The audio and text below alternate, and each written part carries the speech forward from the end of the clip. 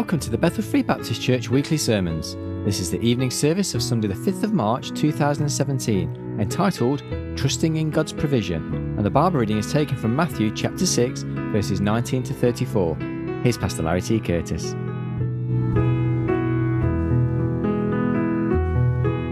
All right, if you'd like to open your Bibles for our scripture reading this evening to the Gospel of Matthew, chapter 6.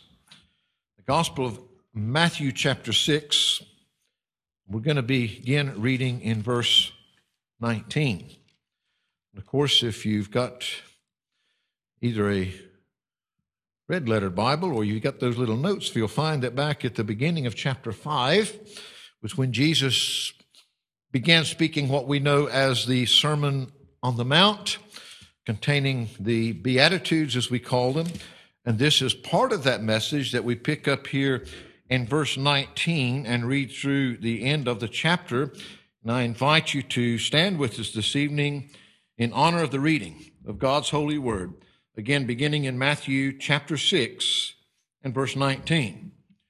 The word of God says, "Lay not up for yourselves treasures upon earth, where moth and rust doth corrupt, and where thieves break through and steal.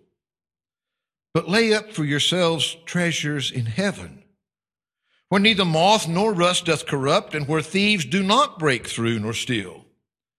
For where your treasure is, there will your heart be also. The light of the body is the eye. If therefore thine eye be single, thy whole body shall be full of light. But if thine eye be evil, thy whole body shall be full of darkness. If therefore the light that is in thee be darkness, how great is that darkness? No man can serve two masters, for either he will hate the one and love the other, or else he will hold to the one and despise the other. Ye cannot serve God and mammon. Therefore I say unto you, take no thought for your life, what ye shall eat, or what ye shall drink, nor yet for your body what ye shall put on. Is not the life more than meat, and the body than raiment?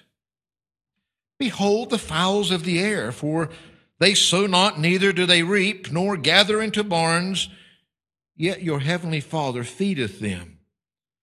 Are ye not much better than they? Which of you, by taking thought, can add 1 cubit unto his stature? Or why take ye thought for raiment? Consider the lilies of the field, how they grow. They toil not, neither do they spin, and yet I say unto you that even Solomon in all his glory was not arrayed like one of these. Wherefore, if God so clothed the grass of the field, which today is and tomorrow is cast into the oven, shall he not much more clothe you, O ye of little faith? Therefore, take no thought, saying, what shall we eat, or what shall we drink, or wherewithal shall we be clothed? For after all these things do the Gentiles seek. For your heavenly Father knoweth that ye have need of all these things. But seek ye first the kingdom of God and his righteousness, and all these things shall be added unto you. Take therefore no thought for the morrow, for the morrow shall take thought for the things of itself. Sufficient unto the day is the evil thereof. Father, thank you so much, Lord, for this passage of Scripture that we have before us this evening, one that possibly many of us have read many times before, and yet, Lord, it does not get old. The message here is one that we constantly need to be reminded of, and Lord, as we gather here this evening around your word, I pray, Lord, that you would help us to, Lord, just be able to take a few thoughts from this evening. Speak through your servant. Lord, you know the heart of everyone that is here this evening. You know the words that need to be spoken to reach out to them. Lord, I don't. So, Father, I pray, speak to hearts as only you can. Father, meet the needs of each one that is here, and may we, each one, receive and be responsive to that which you have for us. For it's in Jesus Christ's name we pray. Amen and amen. Of course, it is a familiar passage and one that many, many different sermons could be preached from it. And if you were here this morning, and I mentioned this morning, and if you hear the several weeks leading up to the conference, I know that at least in my heart, God has been trying to bring. We looked at this series of 3 sermons leading up to the conference that was speaking about experiencing the presence of God in our lives. Not just knowing about Him, but experiencing Him being there, because we do believe and accept that promise that He would never leave us, that He would never forsake us. So either God is with us no matter how big the problem is, no matter where we are, He's there with us, or He's a liar and none of us have any hope anyway. We looked with all these various sermons through the conference, focusing on this theme of being sifted, but finding triumph through the troubles. Troubles are real and we do go through them, and they're all very individually based. And of course, then we began this morning what we'll be looking at probably the next at least 2 or 3 Sunday mornings as we looked at this thought, and we said, we hear a lot about Mr. Trump is going to make America great again. And I said, I hope he does. But he's a man and he's got plans, and he may or he may not succeed, and I wish him only the best in what he's going to try to do. And we talked about the fact that the only reason that greatness matters to us in anything is something that we belong to. I mean, let's be honest. You could probably really care less whether Russia was made great again, or you could make the whole list of nations, but for Britain to be great, for America to be great, for your country to be great, whether it's Romania or whatever that it might be that your roots are at, it matters because it's part of you and you're part of it.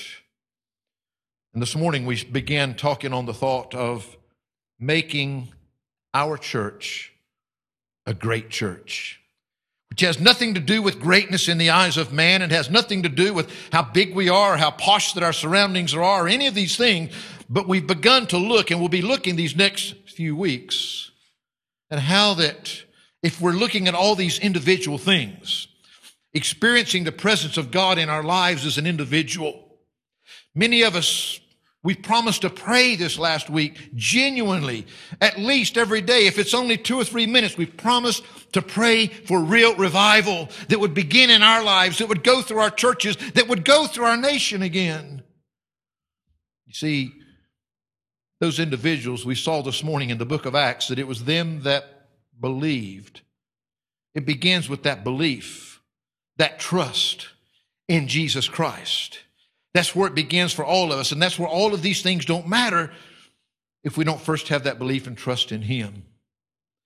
But we also said that it does matter what happens to us individually, but it also matters what happens to us collectively as a group, the church that Jesus Christ is building right here. And I could care less if any man out there ever thinks that it's great. But I hope with all my heart that we can be a great church in God's eyes, because we are what He wants us to be. Not what I want, not what I need, but what God wants, what He needs, what He's willing to use with us. With all of that in mind, as we begin to look at this passage this evening, it really comes back to that faith and that trusting. If you hadn't guessed from the songs that we were singing earlier, we find that so much our Christian life begins by exercising our faith. We can't do enough. We can't belong to enough. We can't in any way become part of God's family. For by grace are you saved through faith. We've got to exercise that faith. That's the only road. That's the only pathway to God's grace, which is the only thing that will save us. The Lord's disciples, not long before this rendering here that was given to them there, that we call the Sermon on the Mount. You got to remember that just like you and I, they were men that Jesus had come along and they had put their trust, their faith in this one called Jesus.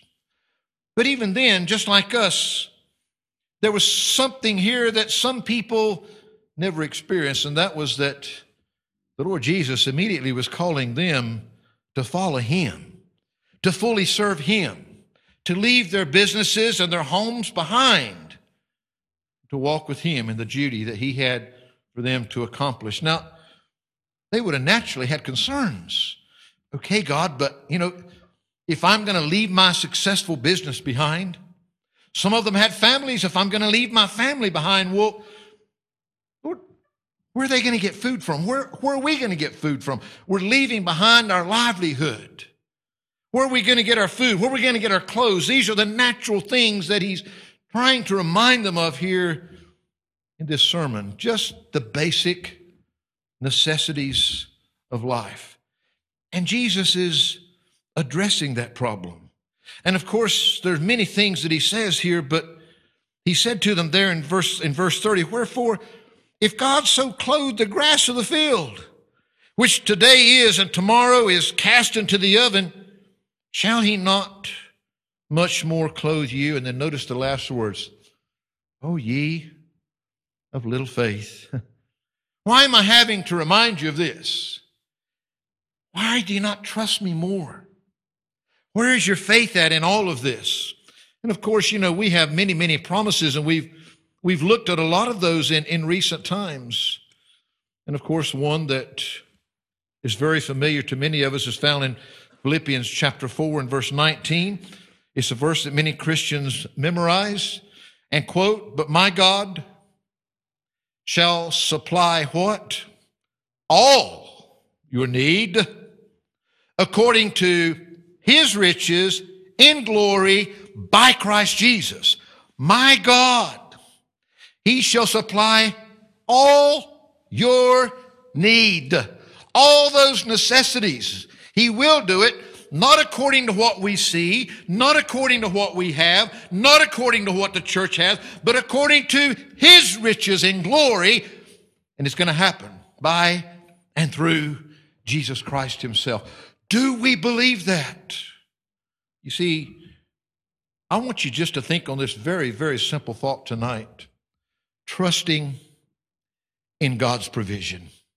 Trusting in God's provision. Trusting in God for your daily provision to meet those needs that you have.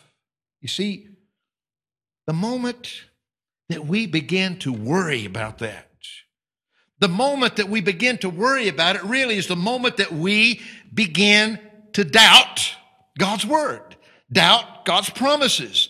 If God has made us a promise, do we believe it or don't we? We can quote the words, but are we living according to it?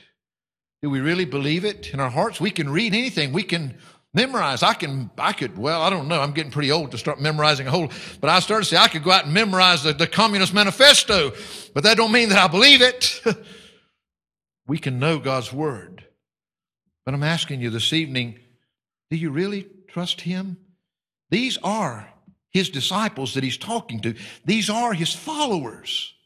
And He knows their genuine concern. He says, oh, ye of little faith. Just look around you at what God does all around you. He takes care of the birds and he takes care of His natural beauty out there in the fields and the grass. What makes you think that He wouldn't take care of you? I honestly don't remember if I've told this story before or not, because it's one that I read many years ago, and I may have used it as an illustration here in the past. I'm not very good at writing down what I've told you and what I haven't. I just trust God week by week to remind me of what I need to tell you this week. But the story was about a little girl by the name of Sally. Little Sally was only 8 years old. She was young, innocent, but she overheard a conversation between her mom and her dad about her little brother called Georgie. Now, little Georgie was very, very sick. And they had done everything that they possibly could. They had spent their life savings to go and to have the very best that they could do, to do what they could to save little Georgie's life. There was only one surgery left that had any hope. but it was just so expensive that it wasn't because they didn't want to. They just didn't have it. Now, you can consider this a necessity or a need or whatever, but for this family, it was a real need. Financially, it was just out of the question. And then she heard her daddy in just almost a whispered desperation saying to her mom, only a miracle can save him now. We've done everything we can. Only a miracle can save him now. Well, Sally had overheard all this, and she went off up to her bedroom, and she got her little piggy bank down, and she began to empty all the coins out of her piggy bank out onto the floor there, and she began to count it, and she knew that, boy, she had to be right about this. She couldn't make a mistake, and she counted it over and again, like 3 times through, because she wanted it to be right. No chance for a mistake. Then she took all those coins and she tied them up into a handkerchief. She slipped out of their apartment. She made her way down to the corner drugstore, pharmacy, chemist, whatever you want to call it, where they sell those things to make us better. And she went to that corner pharmacy, and she was standing there very patiently, wanting to get the attention of the pharmacist. But he was real busy talking to somebody else that was on the other side of the counter, and they were in just this deep conversation. And she began by, just kind of twisting her feet and making these scuffing noises, but that didn't do any good. She tried the old clearing her throat to make sure that he knew that she was there. Didn't seem to make any difference whatsoever.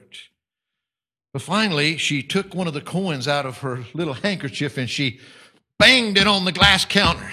And she just started banging it on the glass counter. That got his attention real quick. He looks at her, and in almost a fed-up voice, he says, "And what do you want?" And he said, "Can't you see I'm busy talking to my brother?" It happened to be his brother that he was in conversation with. And the little girl Sally said, "Well, I want to talk to you about my brother." Said, he's really sick. My dad said that the only thing that will help him is a miracle, and said, "I'm here to buy a miracle. And I've brought everything that I've saved. I've got enough, hopefully, to buy a miracle." But my daddy says that only a miracle can save my little brother now. And then she asked a question, says, "How much does a miracle cost?"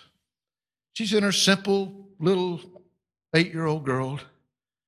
So the pharmacist says back to her, he said, I'm sorry, we don't sell miracles here, little girl." But she said, but listen, I've got the money to pay for it. Just tell me how much it cost. So at this time, the brother of the pharmacist, the well-dressed guy on the other side of the counter, he just bent down and he asked her the question. He says, "Just what kind of miracle is it that your brother needs?" She said, I don't know. She said, as the tears began to run down her cheeks, she said, "I just know that he's really sick. And I just know that Mommy says he needs an operation, and Daddy says it's going to take a miracle, but they don't have the money to pay for it. So I've brought my money. I want to pay for it for my brother." And so he asked her, he says, "Well, just how much money do you have there?" She said, "I've got $1.11. $1.11. And I mean, to her, that was all the money in the world. The well-dressed man looked at her and says, "Wow, what a coincidence." He says, $1.11. I think that's exactly what a miracle cost. And he asked the little girl, says, "Why don't you take me to where you live? I want to see your brother and I want to meet your parents." So they went down there. Well, she didn't know, and this is a true story, by the way, that his name was Dr. Carlton Armstrong. He was a renowned surgeon, and it just happened that his specialty was what Georgie needed in his operation. And he got there and he's talked to the mom and dad, and he saw little Georgie, and a lot of things happened, but in the end, little Georgie got his surgery. And she heard her mom say to her dad, said, it's like a miracle. I wonder how much it would have cost if we'd had to pay for that surgery.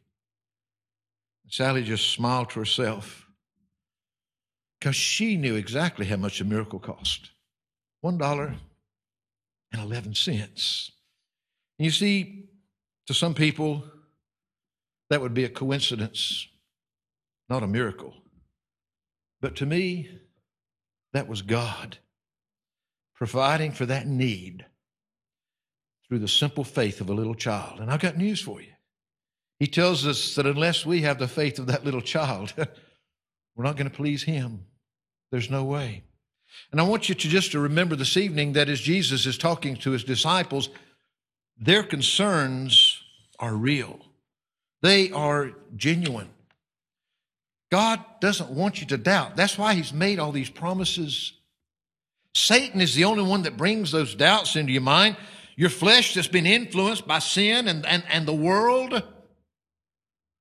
God will never, ever, ever get you to doubt less than that anything is possible with him. Nothing is impossible with God, and he's promised. Now, sometimes we get our needs and our wants mixed up a little bit, but God doesn't. And he's promised that he will meet those needs, but Satan's always there. He's the one that's always bringing those doubts. We find here that Jesus is saying, guys, look around. Remember who your God is. Look at what he's doing. Don't be worried about the food and the raiment, these necessities. Don't you realize he's promised to meet every need that you have? Of course, you know that we refer to John chapter 14 a lot because that was some of the great promises that Jesus was making just as he was preparing these same disciples. This was at the beginning of their ministry, and that was at the end of their ministry. And there's he's trying to prepare them, and he's encouraging them not to let their hearts be troubled. Again, you believe in God, believe also in me. Believe who I am. And all those promises that came, down in verse 13, he says, whatsoever you shall ask in my name, that will I do, that the Father may be glorified in the Son. Now, folks, we can go a lot of places. I'm not talking about a prosperity gospel. I'm not talking about that God stands there to meet our demands. I believe that when we're walking, and of course this passage in its context is right there when he's sending the Holy Spirit to move into our lives, to take control of our lives. I believe that when Christ is truly in control of our lives, as we talked about this morning, that we are not going to want what we want. But just like we saw in the early church, they're more concerned about the needs of others than they are their own. I believe that the disciples, as they struggled with little faith, that sometimes we struggle with little faith. I want to say before I say anything else this evening, that if you've struggled with little faith when it comes to putting your faith and trust in Jesus Christ and his finished work, what other hope do you have? What else is there?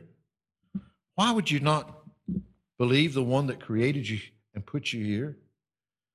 You need to exercise that faith. You need to come to him in that simple, childlike faith and trust in him.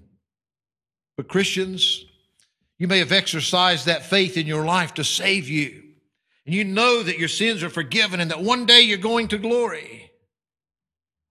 But may I say to you this evening that sometimes Christians struggle just as these disciples were here.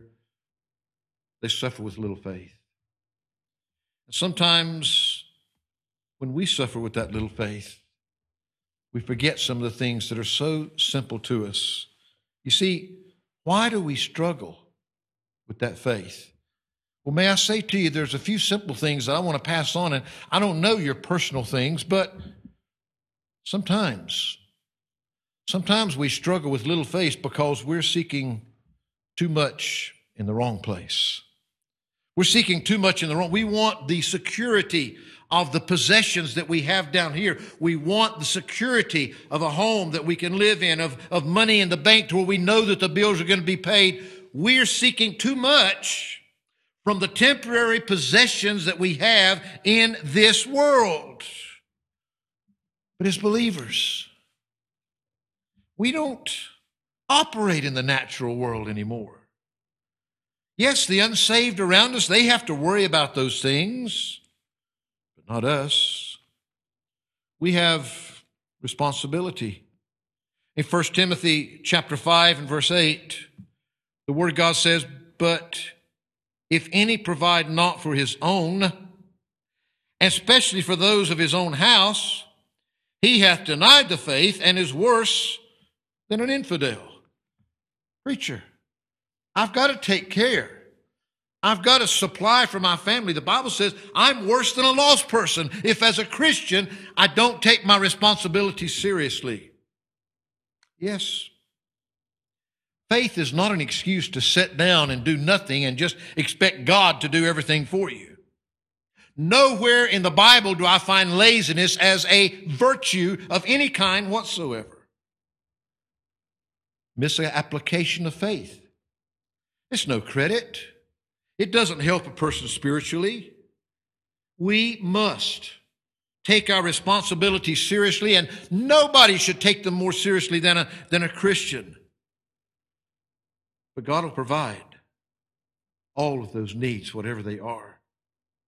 He'll provide it miraculously if He needs to. He'll provide it in a way that He'll receive the glory for it.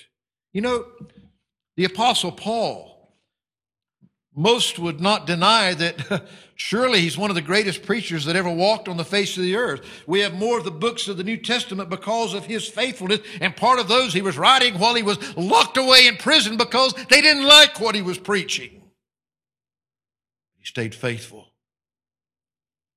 He kept trusting. He kept the faith. Do you know that great preacher, that great apostle that started many of those New Testament churches, even he made tents for a living. Even he worked to be able.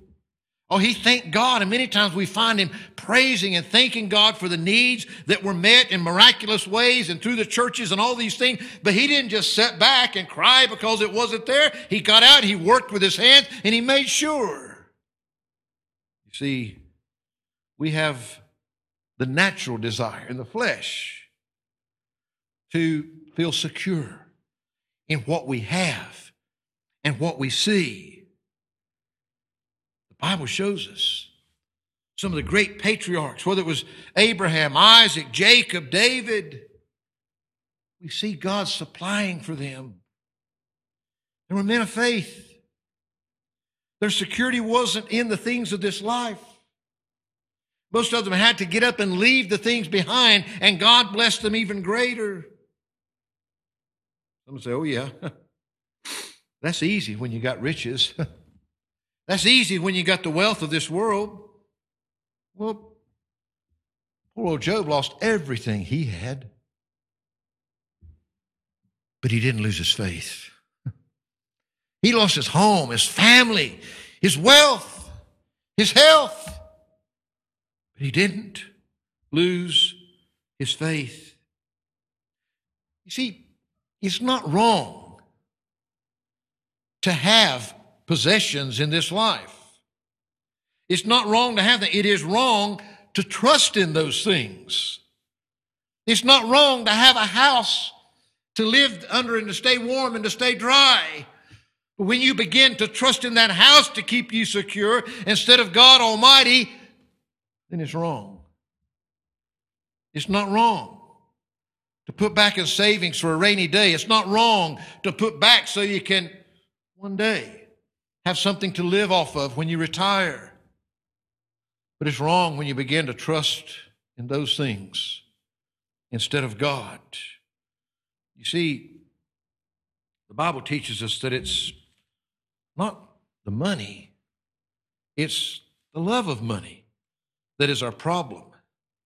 That same Apostle Paul, when he was writing to young Timothy back in 1 Timothy chapter 6, he says, "Let as many servants as are under the yoke count their own masters worthy of all honor, that the name of God and his doctrine be not blasphemed. Let as many servants as are under the yoke count their own masters worthy of all honor." Sometimes when we've got somebody that somehow has authority over us, we don't count it all honor. Sometimes we want to rebel against that authority in some way. "And they that have believing masters, let them not despise them because they are brethren, but rather do them service, because they are faithful and beloved partakers of the benefit. These things teach and exhort. If any man teach otherwise and consent not to wholesome words, even the words of our Lord Jesus Christ, and to the doctrine which is according to godliness, he is proud, knowing nothing, but doting about questions and strifes of words, whereof cometh envy, strife, railings, evil surmisings, perverse disputings of men of corrupt minds, and destitute of the truth, supposing that gain is godliness. From such withdraw thyself." Don't get caught up in the rat race. There's so many, and it's so easy to feel like that, pardon me, but you got to have what the Joneses have next door. It's the way the saying used to go. It's this race. You got to have, they get a new car, you got to have a new car. They get an addition on their house, you got to build an addition onto your house. So many times at work, we can get caught up in the success of succeeding, of somehow passing somebody else and getting there. God says, withdraw yourself from all this worldly stuff. You're a believer. He says, but godliness with content is great gain. Godliness with content is great gain. Do you remember when we talked about those last few Sundays? We talked about God's great promise to never leave us, never forsake us. Just in that context is where he told us to be content with whatsoever things we have. Why? Because God is there, and God's promised never to leave us, and God's promised to never forsake us. We ought to be able to be happy and content with whatever we have or don't have in this life, instead of always wanting more. We brought nothing into this world, and it's certain we can carry nothing out. And having food and raiment, let us be therewith content. But they that will be rich fall into temptation and a snare, and into many foolish and hurtful lusts, which drown men in destruction and perdition. For the love of money is the root of all evil. Wow. What a statement. Which while some coveted after, they have erred from the faith and pierced themselves through with many sorrows. Money is not the problem.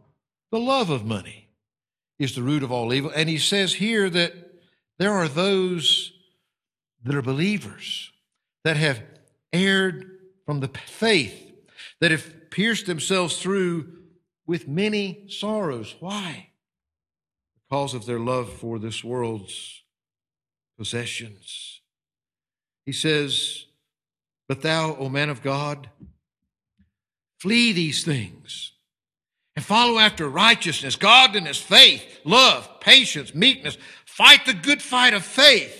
Lay hold on eternal life, whereunto thou art also called and hast professed a good profession before many witnesses. You've got more than all that this world could ever offer, and all that anybody out there they can have. How many times we were watching a film at home the other night. One of the actors that was in there, we knew that he was dead, and got to looking and realized that he'd, 46 years of age. He died, and he was renowned to have possibly been one of the greatest actors of our day, of his generation. Yet he was found with a syringe in his arm. And his cause of death ended up being literally mixed intoxication. That heroin wasn't the only thing in his system. All this money, all these possessions of this world. And yet that's the way he was found dead at 46 years of old. The stories go on and on and on and on. Preacher, what are you saying? I'm saying that we have responsibilities in this life. But we don't have to look to the natural causes. Yes, we should busy ourselves. We should be the hardest workers out there. We should take our responsibilities more serious than anybody. But we're not trusting in these things, in all of these possessions and what we have. We're not trusting in those to meet our needs. It's a natural desire. Find comfort in those things. But it's all too often that when people begin to trust in those, their faith will begin to flounder. The disciples in our account here, they were struggling with some of those necessities, some of those things that they didn't know where they were going to come from because they were being asked to step out by faith. And Jesus is rebuking them, "Oh, ye of little faith. You shouldn't be worrying about these things." You see, Jesus was trying to teach them and to train them to walk in faith. Faith is a disciplined action in our lives. It's not a feeling. It's something that relies upon the promises of God, upon the Word of God. We don't base it on our feelings and all of these emotions. It's based upon what God says, but I'm promising you, if God says it in here, you can stake your eternity on it. We find that we can read about it forever and ever, but if we don't put it into action, you see, I know Satan wants you to doubt. I know it's a natural tendency to doubt. It's all too common for Christians to fall into that trap. I've seen time and again. And I'm not, preacher, you see, I don't mean it in a nasty way. I don't need your gifts. I don't need your money. I don't need your tithe. I don't need anything that you put into these offering bags. You need it. So many times we start calculating, I can't afford to do this and I can't afford to do that because we're looking at our natural possessions. Why do we call it Faith Promise Missions? Why year after year after year do we try to impress upon you? Most of us, we live in such a blessed world, we never really have to walk by faith. We don't have to live by faith because we got enough in the bank to take care of it. So many times we start withholding from God because we want to meet our needs ourselves rather than trusting Him. I would remind you, we won't go back and read it all tonight, but in 2 Corinthians chapter 9, notice what it says in verse 6 and 7. But this I say, he which soweth sparingly shall reap also sparingly. And he which soweth bountifully shall reap also bountifully.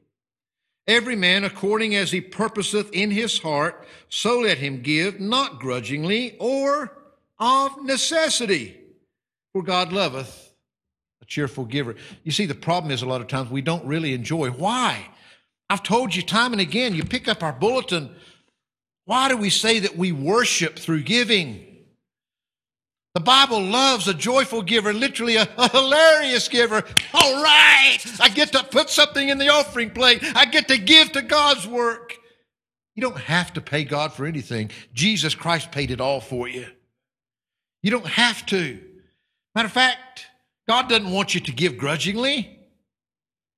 He wants you to give from a cheerful heart. The reason it's hard to have a cheerful heart sometimes is because we've got little faith and we're thinking that we need it. We need it. The Bible says, look, whatever you give, God's going to bless you. You give sparingly, He's going to bless more sparingly. If you give bountifully, He's going to bless bountifully. I just want to encourage you this evening. You see, the problem so many times is seeking too much in the wrong places. Seeking too much for what we can find in this world, the possessions and the things that we can build up here. Often our struggle with faith is directly related to where we're looking for our needs to be met. We seek too much from the world. We seek too much from our own abilities and fail to trust God to fulfill His promises in our life. We also struggle with faith not only because we're seeking too much in the wrong place, but because sometimes we seek too little in the right place. We seek too much from this world and our efforts and what we can do, but we seek too little from what God can do for us. What did he say there in verse 33? He said, "But seek ye first the kingdom of God and His righteousness, and all these things shall be added unto you." David, we should have sung your song tonight. He loves that chorus, "Seek ye first the kingdom of God." That's what God has said. Just put me first. How do we seek God's kingdom?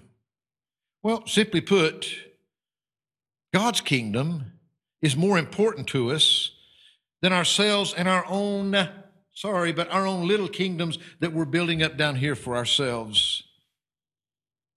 Giving of ourselves to God, to His work.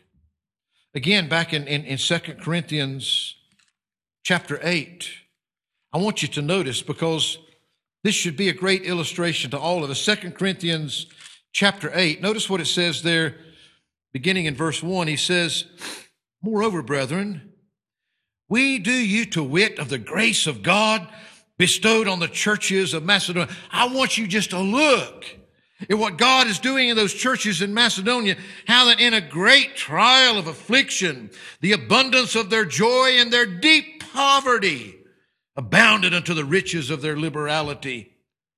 For to their power, what they could do, what was in their abilities, I bear record, yea, they did what they could, and beyond their power, they were willing of themselves, praying us with much entreaty that we would receive the gift and take upon us the fellowship of the ministering to the saints. And this they did not as we hoped, but listen, but first gave their own selves to the Lord and to us by the will of God. God wants you wholeheartedly. How do you put His kingdom first when His kingdom means more to you than your kingdom? His kingdom and His work is more important to us than our own agendas. We give Him ourselves. We give Him our time. We give Him our efforts. We give Him our possessions. His work will be directly affected by our faith. We put this up many times when it comes the time that we're focusing upon missions. There in your bulletin.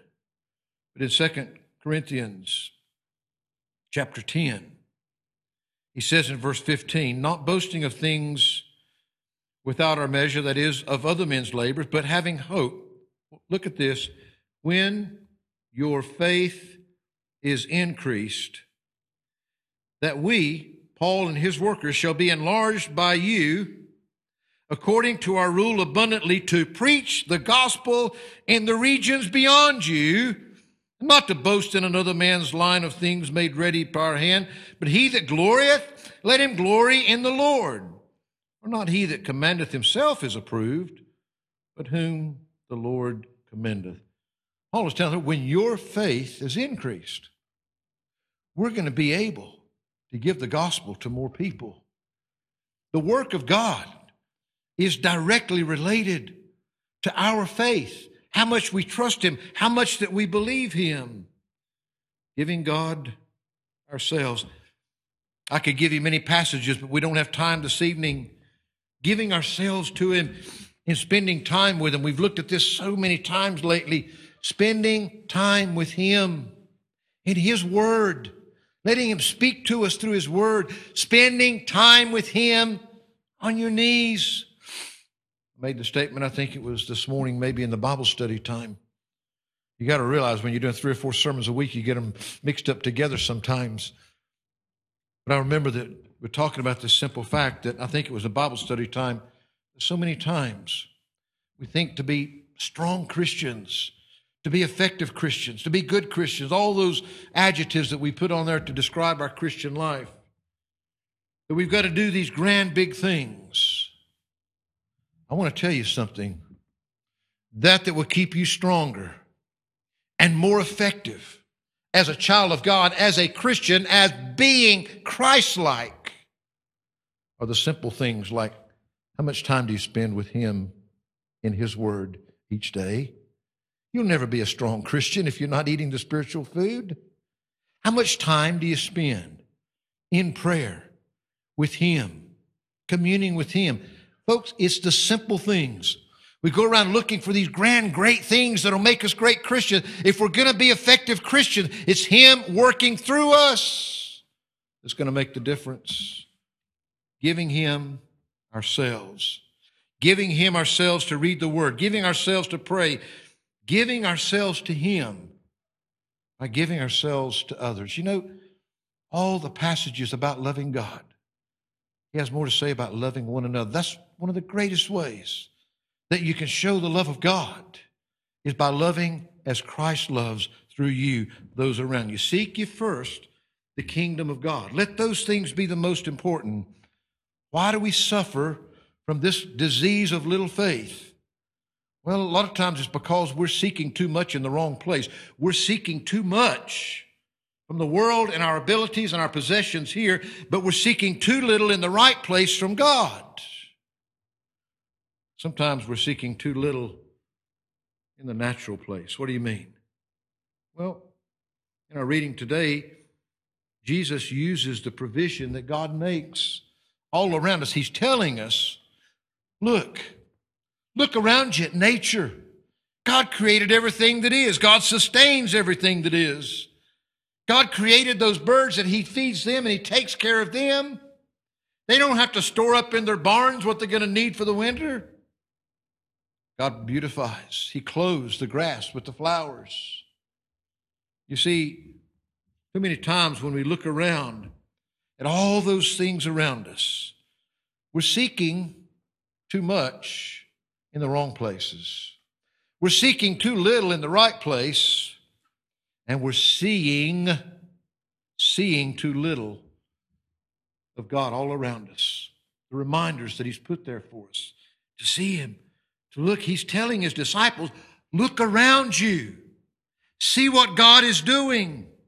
See God's involvement in everything that's alive, in everything that lives. See how He cares for His creation, and you're the ones He died for. If He's taking care of the natural things out there like this, how much more is He going to take care of you? Seeking too much in the wrong place will give you little faith. Seeking too little in the right place, you can get that disease of little faith. Seeing too little in the natural things of God that are all around us. And finally, sensing too little of the special place. The special place that you have in God's heart. Oh, listen, I find it tough sometimes, and I'm not telling you to get the big head of what a great Christian you are, that God loves you. No, I'm telling you, you look at yourself and you see the vile sinner that's there, that's looking back at you in that mirror, and you remember that He loved you enough that He was willing to lay down His life to die for you. What He's done, He did it for you because He loves you, because you have a special place in His heart. He didn't have to do that for you. We're more important than all the birds that He created out there, all the animal life. We're more important with all the beauty. There's some of you here this evening that you take great joy in the beauty of God's flowers and nature and those things that are there. You're more special to Him than the most beautiful garden that you've ever laid eyes on. You're the one that He loved enough. He didn't die for the birds. He didn't die for the flowers. But He gave Himself for you. He didn't make all these promises to the animal life. He didn't make all these promises to the natural life all around us, but He made those promises to you. Because you see, you're the one that's special for Him. Faith, folks, it's a discipline. Faith cometh by hearing, hearing by the word of God. You'll never, mark it down, boldface it, capitalize it, you will never have the faith that you could have.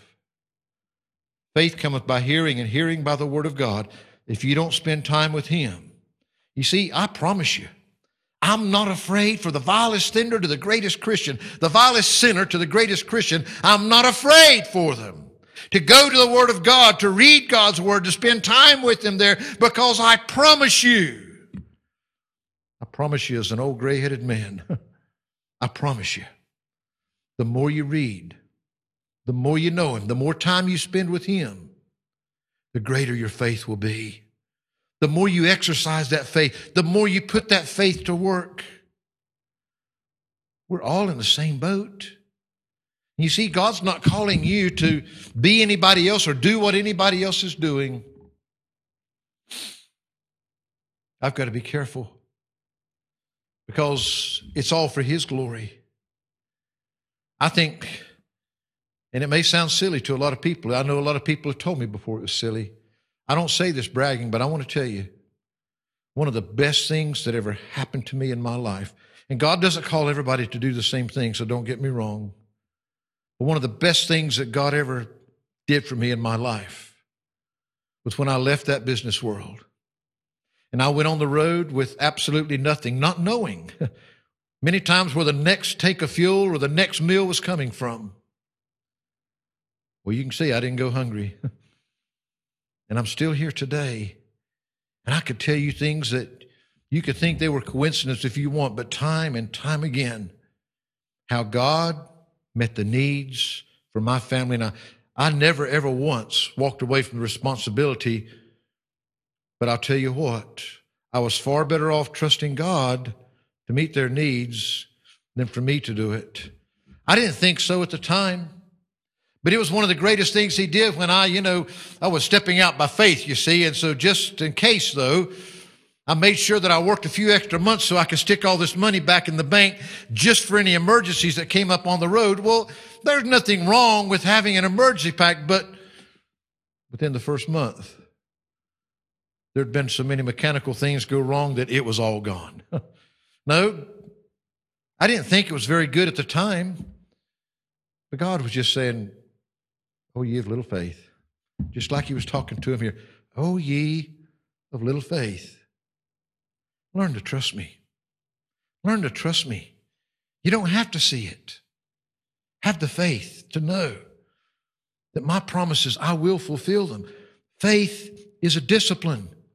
And in some ways we're spoiled because we're so blessed in the world that we live in. I said it. And I don't mean it in the wrong way. But I remember when we came back from the missions trip to Kenya, I said, I wish every Christian from our Western world could just go there and see how they can be so happy with so little. So happy with so little. So many of them had more joy in their hearts as a child of God.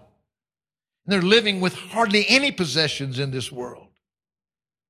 Folks, this world's possessions, when we begin to trust in them, I'm not saying that you got to be starving and not knowing where your next meal's going to come from. I'm saying not to take care of it. I'm just saying don't trust in this world and the natural things. Trust in God. Walk with Him. Put His kingdom first. Yes, you need to work. Yes, you need to take your responsibilities seriously, but not at the expense of Him and His kingdom. Seek ye first the kingdom of God, and all these things will be added unto you. You'll never go wrong when you put Him first. But it is a discipline. It doesn't come natural. And no matter how far that we go down that path, there's always going to be the old enemy there trying to make you doubt this or trying to make you doubt that. But that's why the more of this that you've got in you, and if you truly believe it, and you're truly trusting Him. You see, our thought tonight is simply trusting in God's provision. That's where your trust has got to be. That's where your faith has got to be. And I know these disciples, it was very real and very genuine, but don't suffer from the little faith disease that they had. Trust in Him. Know that His promises are sure. Do what you can do, but don't trust in those natural things of this world. You see, don't look for too much in the wrong place. Don't look for too little in the right place.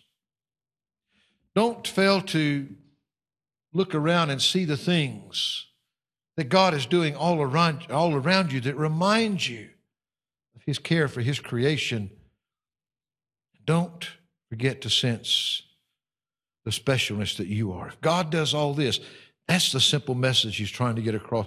If God does all this out there, what's He going to do for you? And you're the one that He's made these promises to. Father, I thank You this evening, and Lord, I feel that, in the natural, that I'm sure I failed You this evening, because how can I ever truly express, Lord, the truth of Your promises in Your word? And Lord, express to You that, Lord, You've blessed us so much. We live in a place where that we have so many possessions in comparison to most of this world, but Lord, help us not to be spoiled by those things. Help us not to get too comfortable in our spiritual lives because we've become so comfortable in our natural surroundings. Oh God, help us to truly seek You first.